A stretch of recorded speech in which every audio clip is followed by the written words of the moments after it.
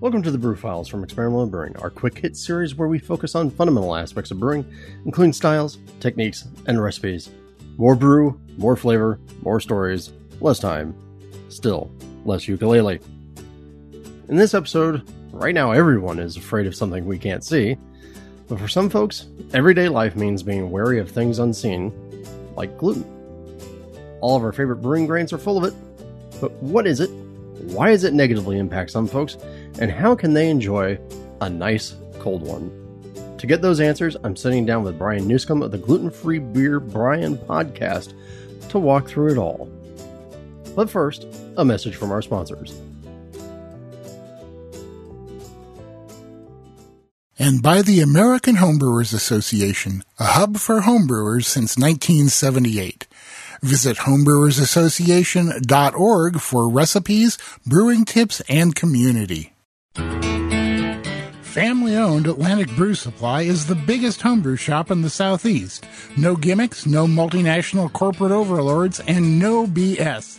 Unique ingredients from local suppliers, including malt from neighboring artisan malt house Epiphany Craft Malts and award-winning recipe kits, including the Toll, Raleigh Brewing Company's GABF-winning Imperial Oatmeal Stout. Plus, we've got pro-level equipment and the best-in-cask supply equipment from sister companies ABS Commercial and Cask Supply. Malts, extracts, and more, all available by the ounce, an on-site calculator to help you craft your best brew, same-day order processing, and guaranteed 2-day shipping for East Coast customers. Get 15% off your first order when you use the coupon code BREWFILES at checkout at Atlantic Brew Supply.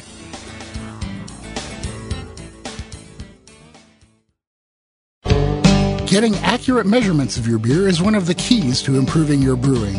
The Pro Series hydrometers from Brewing America will help you help your beer. These American-made NIST traceable hydrometers are accurate, easy to read, and the kits come with a cleaning brush and cloth and a borosilicate test flask that uses half the sample size of most flasks. That means less beer for testing and more beer for you. Brewing America is a small, family-owned business of husband and wife veterans, so when you buy a Brewing America hydrometer, you're not only getting a great piece of equipment, you're supporting the people who support America. Brewing America hydrometers are available on Amazon or at www.brewingamerica.com.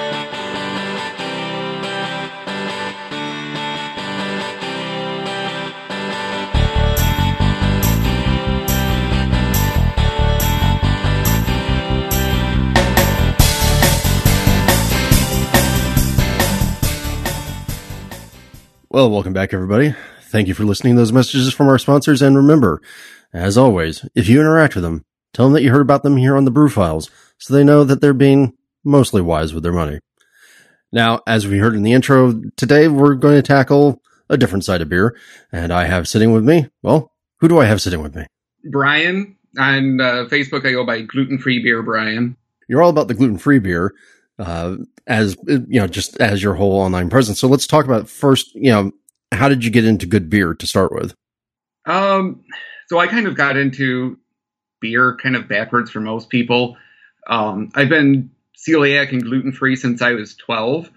So I ended up not even ever tasting beer until I was 30. And that was a gluten-free beer that was just on the, I think it was Redbridge or something like that. I didn't care for it at the time. Well, a lot of those early gluten-free beers had something to be desired. Yeah, for sure. And then it was so different from like cider and stuff. I just wasn't prepared for that aspect, I guess, the bitterness. So then I kind of just didn't really try again until probably 5 or 6 years ago. I tried it again. It's like, I kind of like it now. So then I started being like, okay, I want to find different ones. And there's just not a lot, especially at that time. So a couple years ago, I started a Facebook group for the gluten-free beer, which is gluten-free beer, great taste, less diarrhea. No association to any major manufacturers or anything,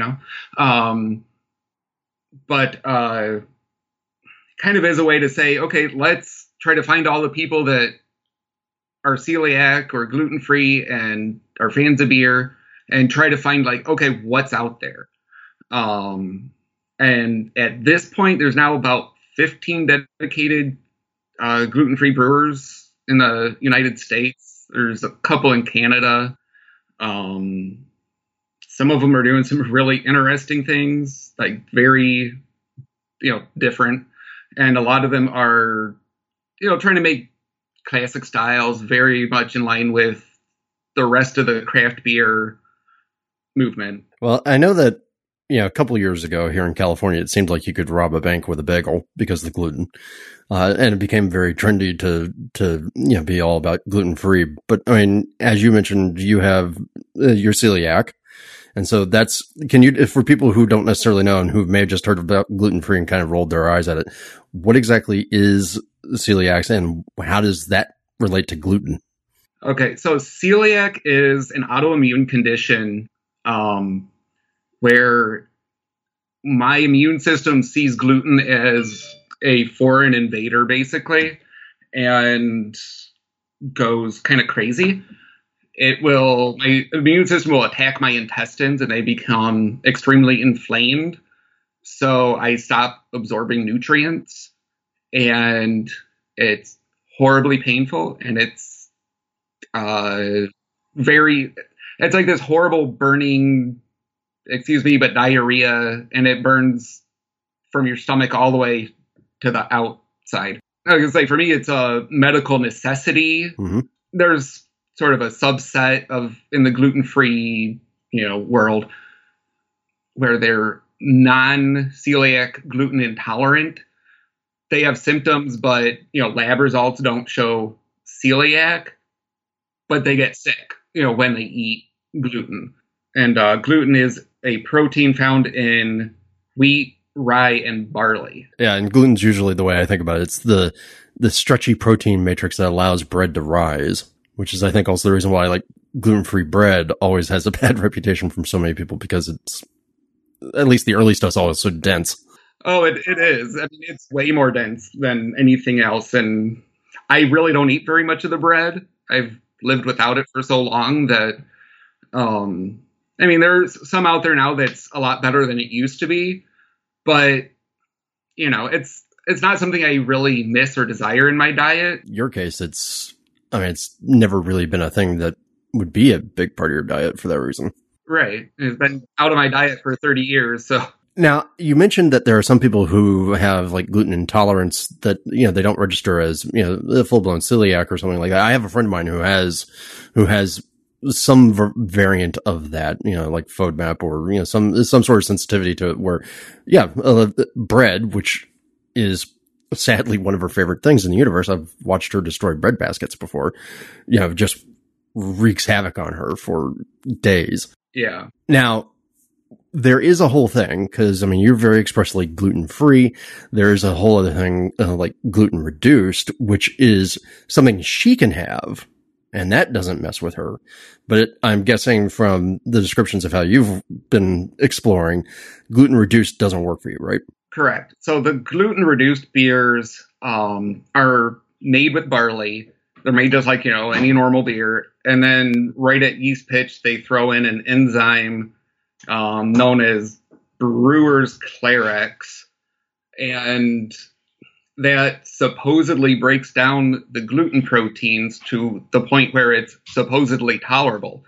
Now, there's several problems with this. One, a lot of celiacs and even just, gluten intolerant people still react to the small amount of, the remaining amount of gluten that's left over, or the peptides and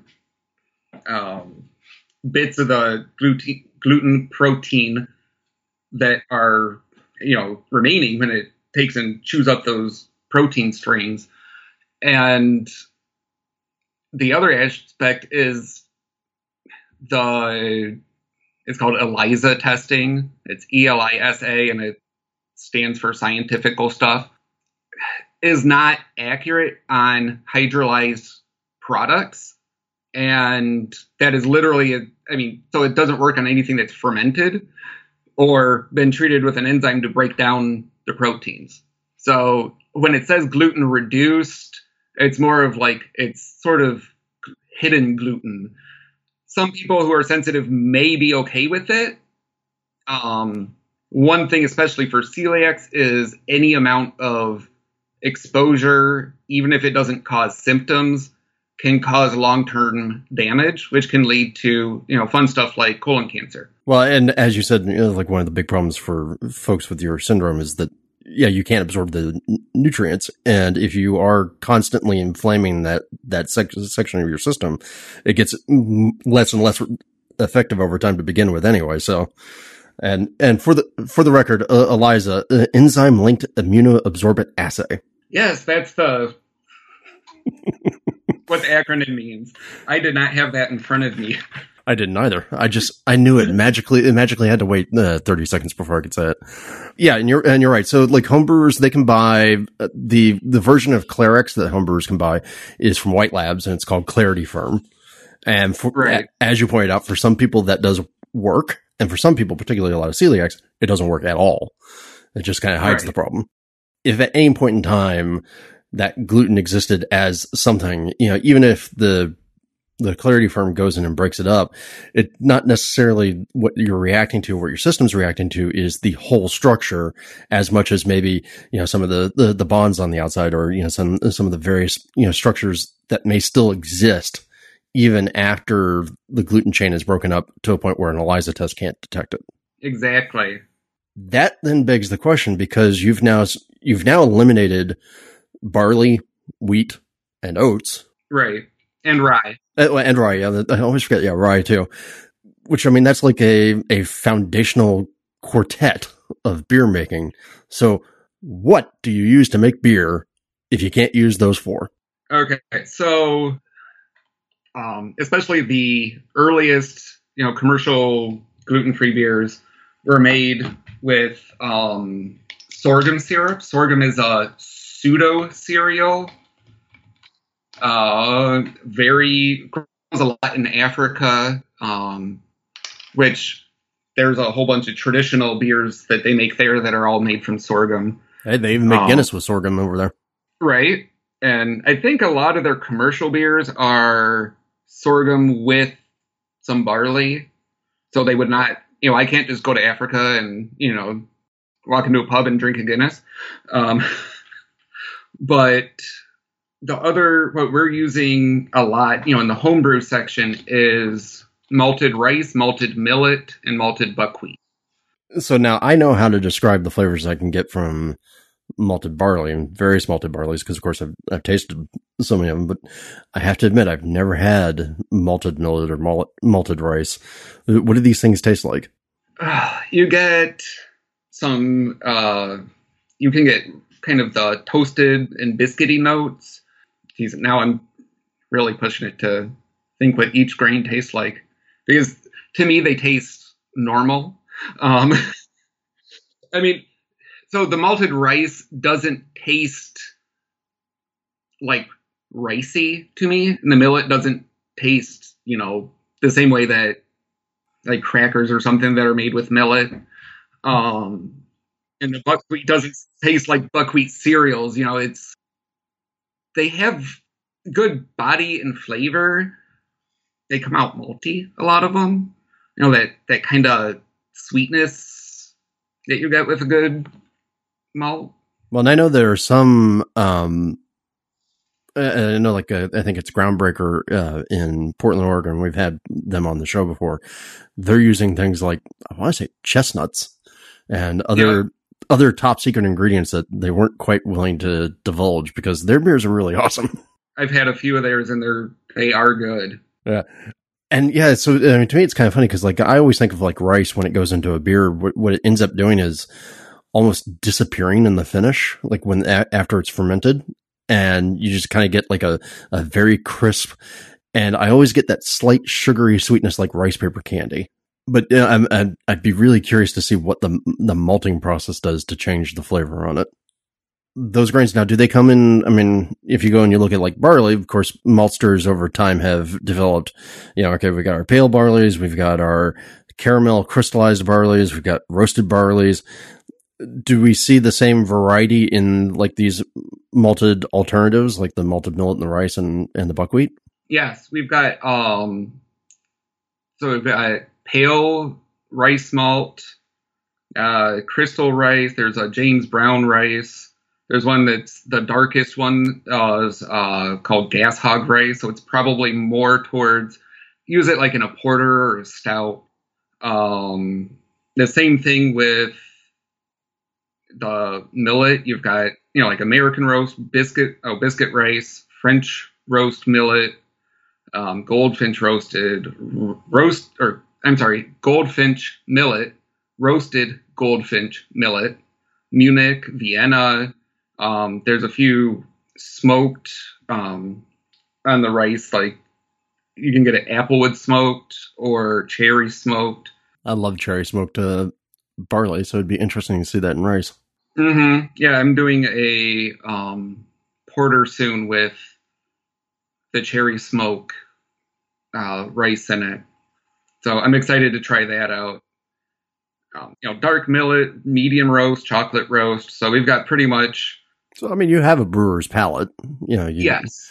Yes. It's just starting with some different basics. Now, I always tell people that the enzymatic structure of barley and the fact that it likes to, self-convert when you hit it with, water at an appropriate temperature is one of those little minor miracles of science and nature that makes us go, well, yes, obviously we're supposed to be drinking beer. This happens naturally.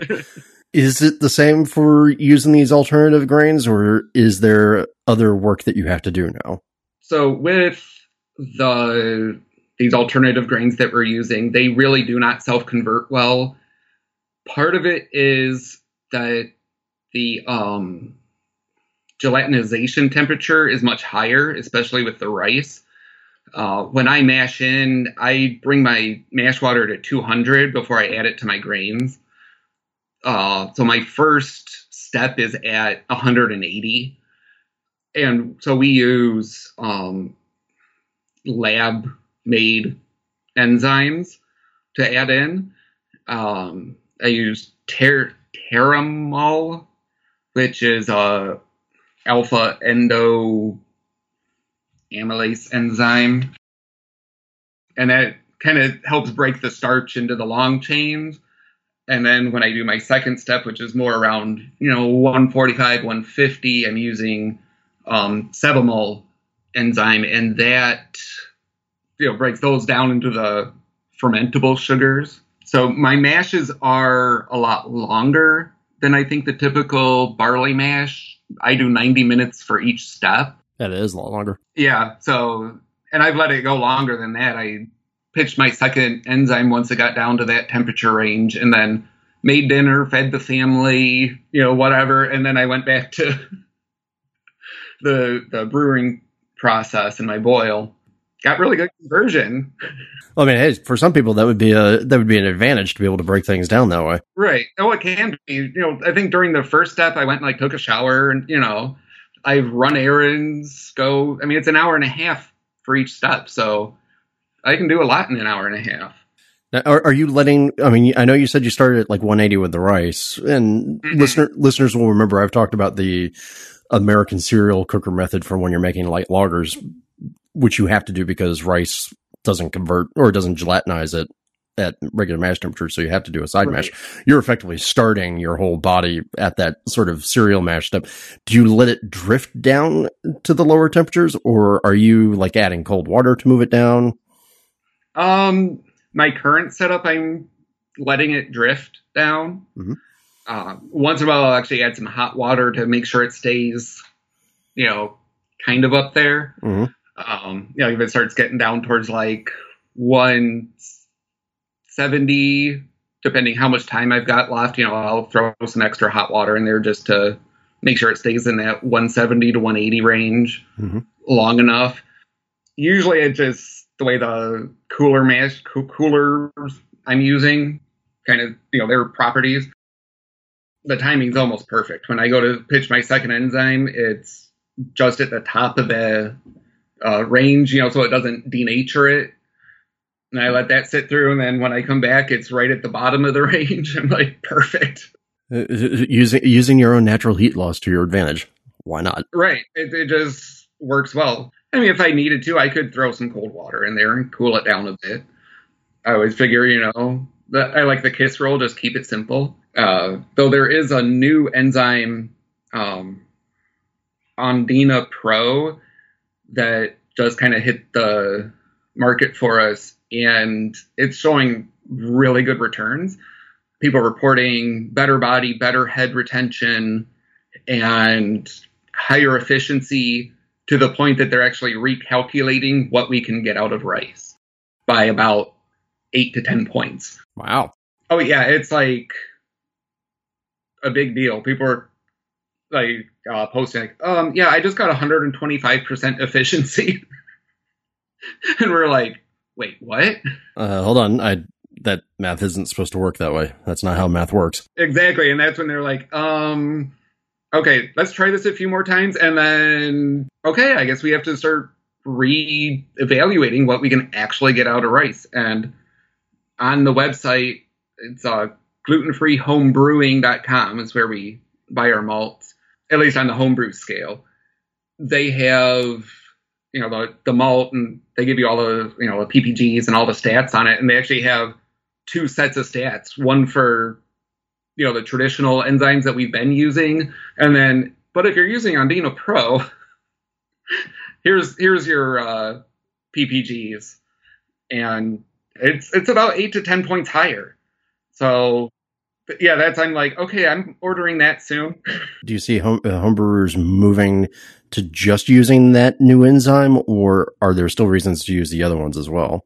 There do seem to be reasons to use the Terramol, which is, the high temperature enzyme. Right. That's the one that's doing your initial big alpha, big chain breaking.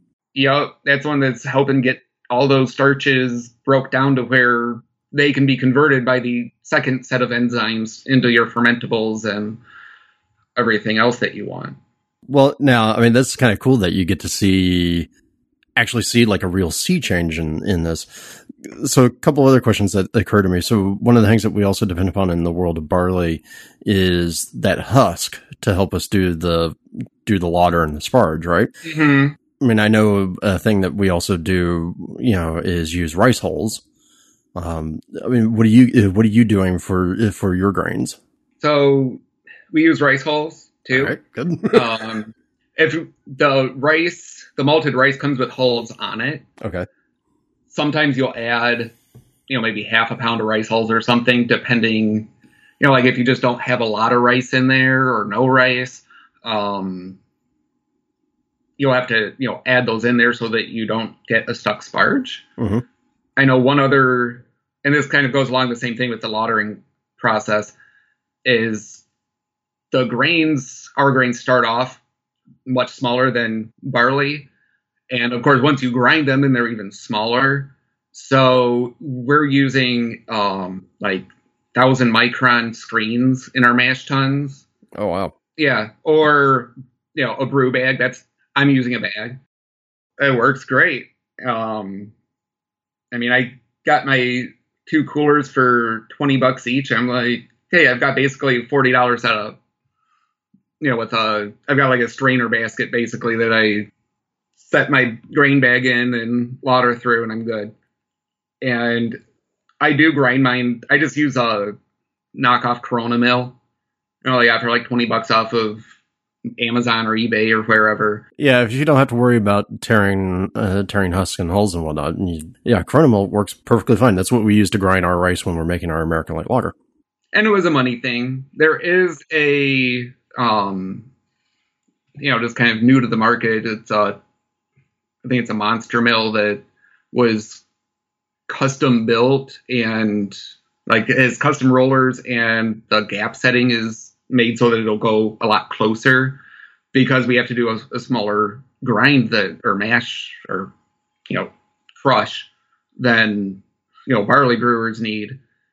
So they, designed this with that company, and but that's like, $300. I'm like, okay, 300 versus 20. I'll go with the $20 one. Yeah, that is actually, it's the Monster Mills MM2 Pro gluten-free malt edition, which is at the gluten-free homebrew. Now, I mean, I assume nothing changes about the boil, right? I mean, once you get the liquid into the kettle, it's a boil. Now, I do know that you have to be careful about the yeast. Yes. So once you get to the, pitching your yeast, you have to be sure that the yeast is also gluten-free, which for 99% of the time means a dry yeast. Mm-hmm. There are a few liquid yeasts just now kind of coming available that are gluten-free. Glutenfreehomebrewing.com had some. It's really just going to be a seasonal option because of, they don't want to ship it when it's hot outside, and it's bad for the yeast to, be shipped that way. I know that Yeast for a while, and I think they stopped doing it, they had a gluten-free option. Yeah, there's been a few kind of hit and miss. I think Bootleg Biology has a Kvike, but it was, when I was just looking, it wasn't available. And I think I emailed them and they said that they would have it available again some point. They didn't tell me a day. So I ended up searching around and finally finding somewhere in the UK I could get some dry cake yeast from. And I'm geeked out to use that. But, that's definitely one of the challenges that we have is, you could just run down to the homebrew shop and pick, have your pick of yeast. And then I go and I've got this small selection, or I have to start, really digging and ordering from, overseas or wherever I'm going to, be able to find it. Yeah, I mean, that is a challenge, but I mean, the good thing is, at least you do have options. As we've said, the world of dry yeast is radically improving in terms of what's available to you to use. So it's no longer quite as boring. The beer, we've got the yeast. This is all the mechanics of it. I know there's a trick to this. To your mind, what is either the trickiest part of brewing gluten-free?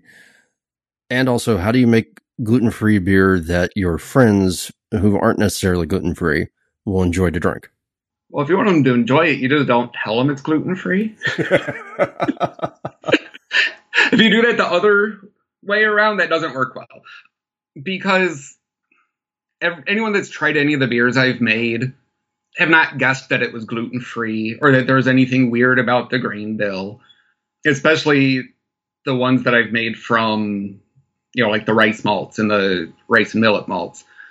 Some of them, if you're really analyzing it, you might find it's it's a little bit light, it's a little bit thinner. It's the head isn't quite as, doesn't stick around that as long. Or I was going to say, it's usually the head that gives it away to me.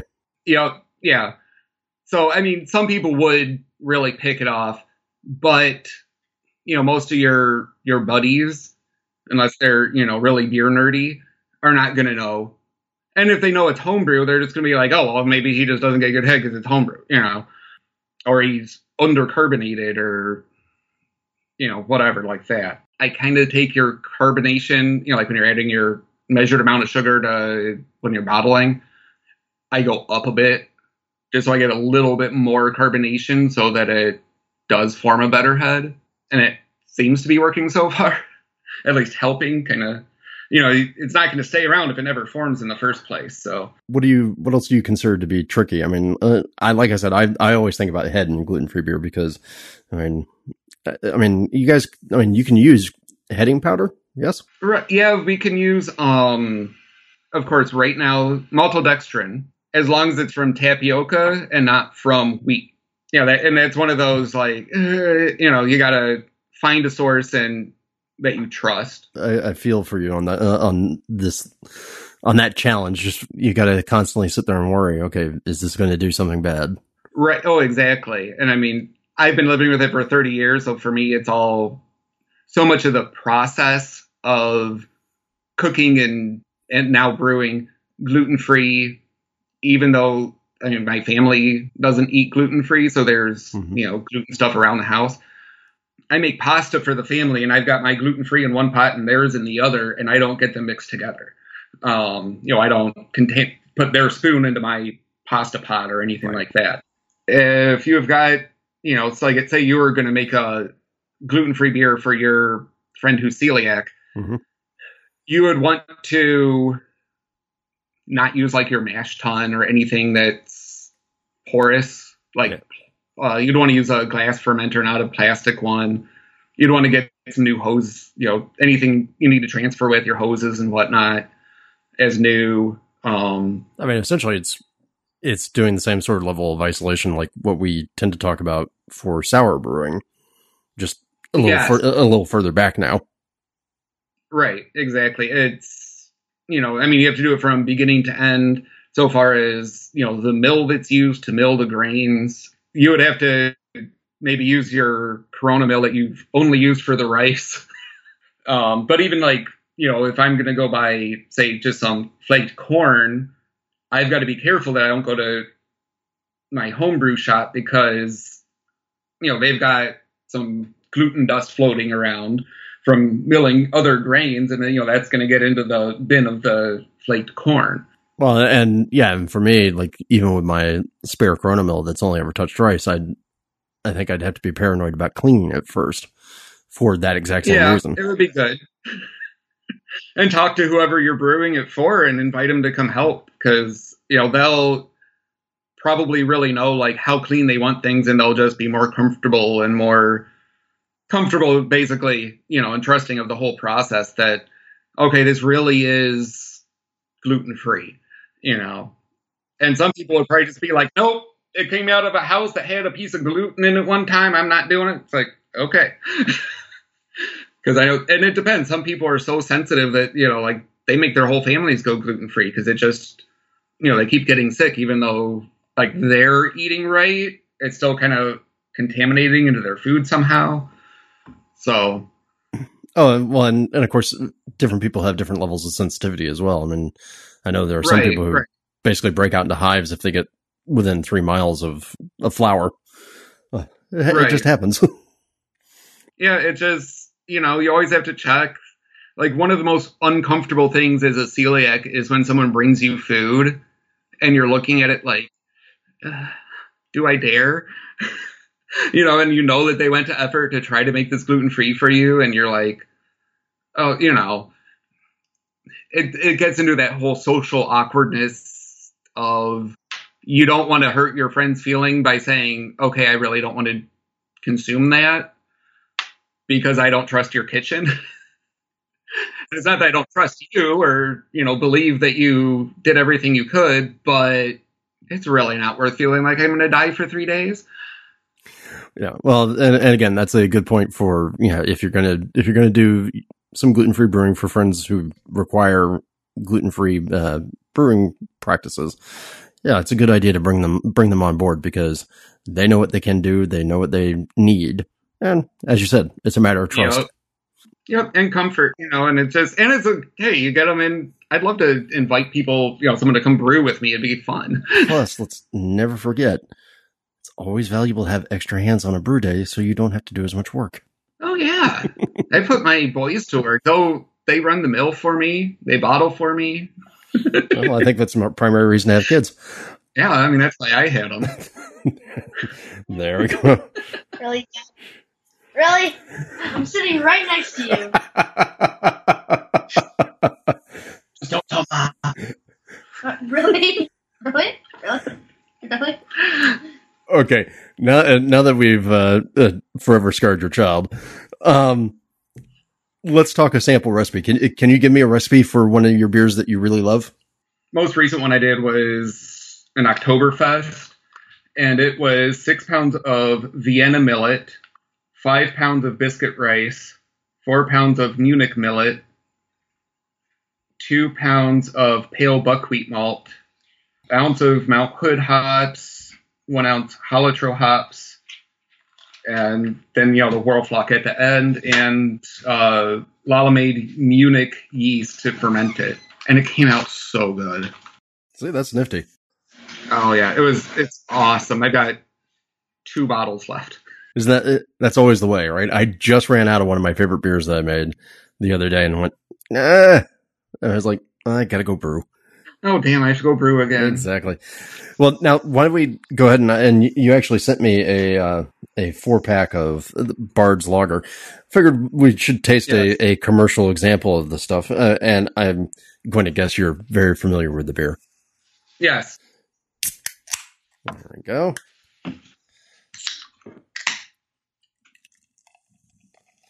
So, the first thing I'm noticing is, this is a very pale, very lager-esque color, right? If you poured this and said, hey, I got you a Bud Light or something like that, I wouldn't be surprised by that. Actually, that's more color than Bud Light. But I do know, like we were talking about earlier, the head on this, it pops up and then it just disappears. Yep. And I know what Bard's is made with sorghum. Yep, it's 100% malted sorghum, and most of the Red Bridge, which is from Anheuser-Busch, and what's the other kind of mainstay one is from Lakefront Brewing. Oh, New Grist from Lakefront is from sorghum syrup. But Bard actually has malted sorghum, and so they have malted sorghum that they grind and mash. Do you think sorghum is so popular in the bigger operations just because of its availability, or just the amount of technique and time spent around sorghum, and the stuff that you're using now is newer? Yes, I think that's a lot of it. I think the sorghum syrup also cuts out, them needing to say dedicate a mash for it and a mill, and so it cuts out all of that kind of process. So it makes it so that they can all they need is a boil kettle, which that's stainless, so you can totally clean that to be gluten safe. And a fermenter, same thing, it's going to be stainless and it's gluten safe. A mash tun would be pretty much impossible to get. Yeah, you'd have to have a custom built just for you, never used for anything else, stainless steel mash tun. Mm-hmm. Well, and especially because of the false bottom, I went and I met with a brewery that I'm doing a sort of guest brewing at, because we're doing an event on May 9th for Celiac Awareness Month. And this brewery is not normally gluten-free? They do one gluten-free beer that they keep on tap always. It's Patron Saints in Toledo, Ohio. And I was talking to him about his beer, and then I was like, oh, hey, I make beer. And he's like, bring one over and I'll try it. And I did. And he's like, hey, you want to make this here for Celiac Awareness Month? And I was like, yeah. If someone asks you to come brew at their brewery, you say yes. Always. Unless their beer is really bad. But I was, looking over his setup, and I was, looking at the screen of the mash tun, and I was like, yeah, no, I don't think we can get that, clean to the point where I'm confident that every bit of gluten's gone, because there's a lot of little nooks and crannies in each one of those holes. That, a little bit could sort of stay in and you can't scrub out. So, you would literally have to start from new and just keep it completely above board. So, in tasting the Bards, one, it's got a pleasant hop character to it. It's obvious they're going for kind of yield American lager, blonde, pub beer, right? Something that you don't have to pay a lot of attention to. Nice hop character to it. Yeah, the carbonation, that head just drops away super fast. But the other thing I've always noticed with sorghum that I get is sorghum has a little tang to the finish. And I think almost all of the sorghum beers that I've had, or at least that I knew were sorghum, I've registered that little tang in the finish. For listeners, when I'm saying tang, I don't mean like full blown kettle sourness. I just mean it's just that little extra, somebody squeezed a little lemon juice into your salad. Just a little. And it's very distinctive to me. But again, at the same time, if I wasn't thinking about, oh, hey, this is a gluten-free beer, I don't know if it would immediately occur to me until I'm like halfway through the glass to go, there's something slightly different here. Now, are you picking up that same tang in the? Oh yeah, bards? no, that's what I'm talking about in the bards. It's just Okay. It's right there at the finish. It's just a little extra tanginess, a little zippiness, and it's not a bad thing. It's a different character. Yeah, I think that's a lot of where gluten-free beer gets a bad rap from some people is because it's different. We're using completely different ingredients. So, I think there's sort of like a certain, you have to set some expectation that this is going to taste a little bit different. But is it good? And you've got to look, how much of the world's population has been devoted to making sort of beer strength beverages out of whatever they could get their hands on. And early American brewing here, with the colonists, it wasn't barley based. A lot of it was acorn based. Mm-hmm. In South America, they do, or did, and I think still do a lot. The classic corn. being chicha. And there's a brewery in Colorado. It's Dos Luces that is doing all of their beers are corn based. So they're doing traditional beers that sort of just happen to be gluten free. Mm-hmm. And so it's like I'm loving it. I can't wait to get my hand on some of their beer. Well, and speaking of that, there was one beer that we were trying to get our paws on, but unfortunately, due to all of the lockdown status that's going on, everywhere, didn't get my hands on it. But you are a real big fan of it's Divine Science. Yeah, it's Divine Science, and that's what I'm actually drinking right now. I'm drinking the blonde from them. And what do you get different from them than, say, other gluten-free breweries, like, say, Bard's? Oh, there's more body. I think where did I put the can? Because it actually says what's in it. So this one is made with water, rice, millet, organic maize, hops, and yeast. So it tastes, you don't have that same tang that you're describing in the sorghum beer. And because they used malted corn, I believe it's blue corn in this one, you have, I think, a better, that corn note that you get in a blonde. The other blonde I had was from Glutenberg, which is out of Canada. And I honestly didn't really like the blonde. I felt it tasted kind of like raw corn, and this tastes more like, the little corn note you get is more kind of that good sweet corn that comes off the grill that was grilled in the husk, at least that's what it makes me think of. A lot of times when I'm drinking, I taste things and they make me think of, a thing more than, or a thing or an activity more than a flavor necessarily, like the Bards, first thing I thought was, it smells like baseball. I can understand that. Yeah, absolutely. It smells like the beer that people drink at baseball games. That's what I thought it smelled like. And, the other, 100% sorghum beers don't do that. They don't, have that. I prefer the Bards over the other, the Red Bridge and the New Grist. I just felt it had sort of better balance, just cleaner than those ones are. Well, and this one, I mean, it again. If you're not like thinking to yourself, "Oh, this is gluten free. This is different." You're absolutely right. I totally get what you mean, like baseball beer or stadium beer. It's that inexpensive draft lager that you're just sitting there with a big old cup of, while watching a game. Yep. Perfect one for after you're done mowing the lawn or whatever, day at the beach, just kicking back, not really putting, like all of your thought into, analyzing the beer that you're drinking. How dare you do that?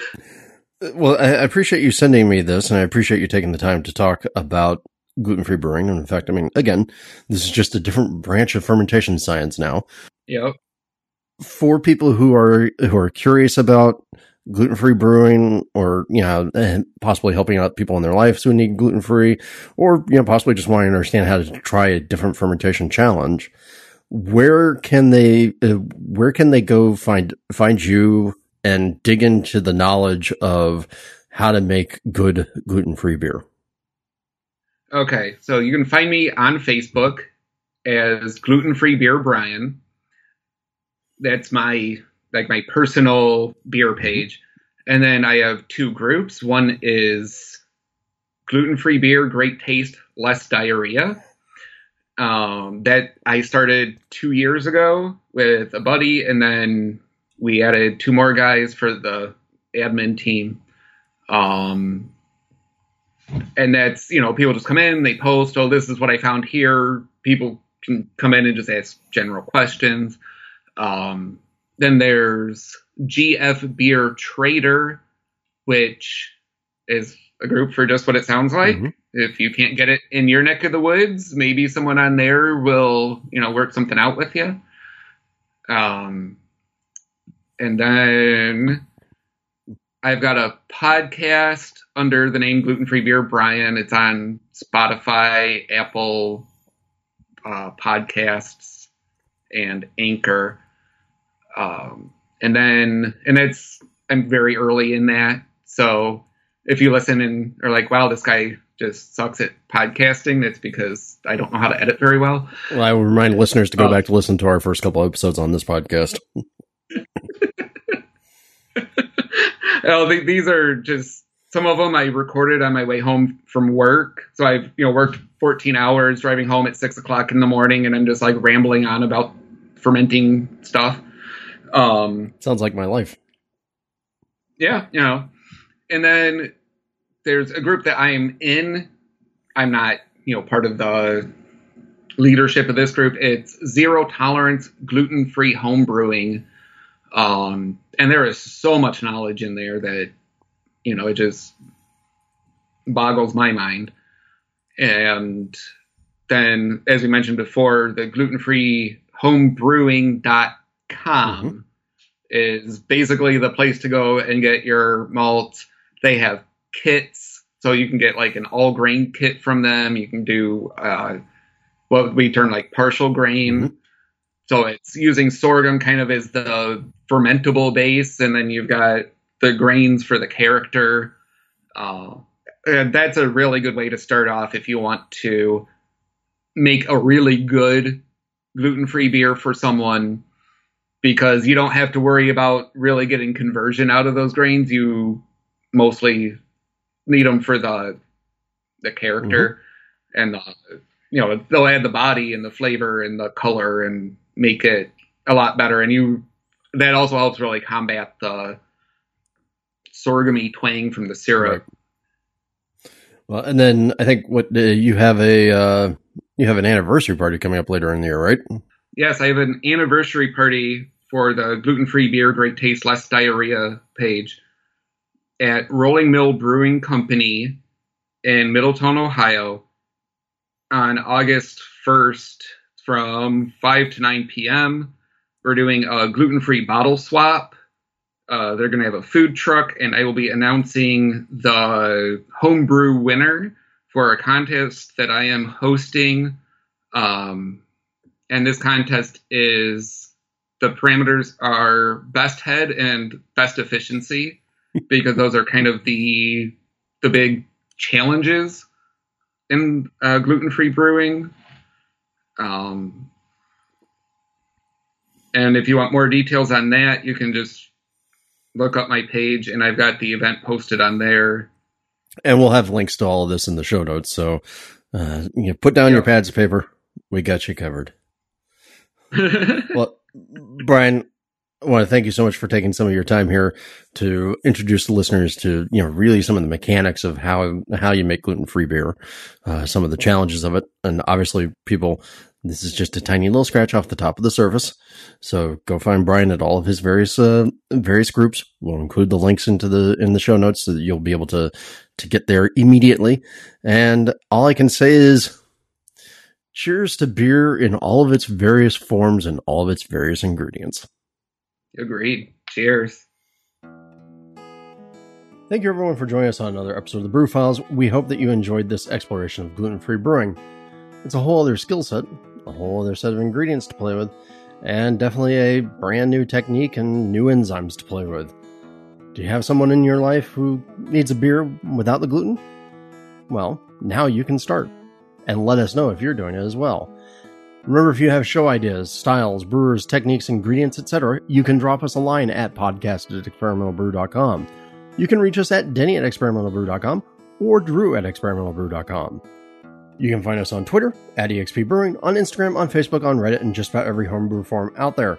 And of course, you can always find us at www.experimentalbrew.com.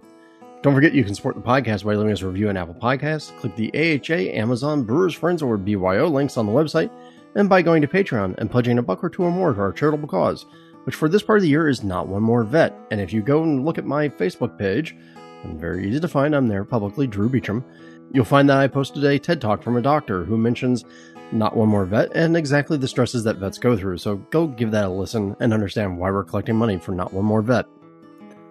Now, until next time, remember, the brew is out there, and we'll see you on the next episode of the Brew Files. This episode is brought to you by Brewers Publications, publishing books of enduring value for amateur and professional brewers, as well as titles that promote understanding and appreciation of American craft beer. Visit brewerspublications.com to learn more.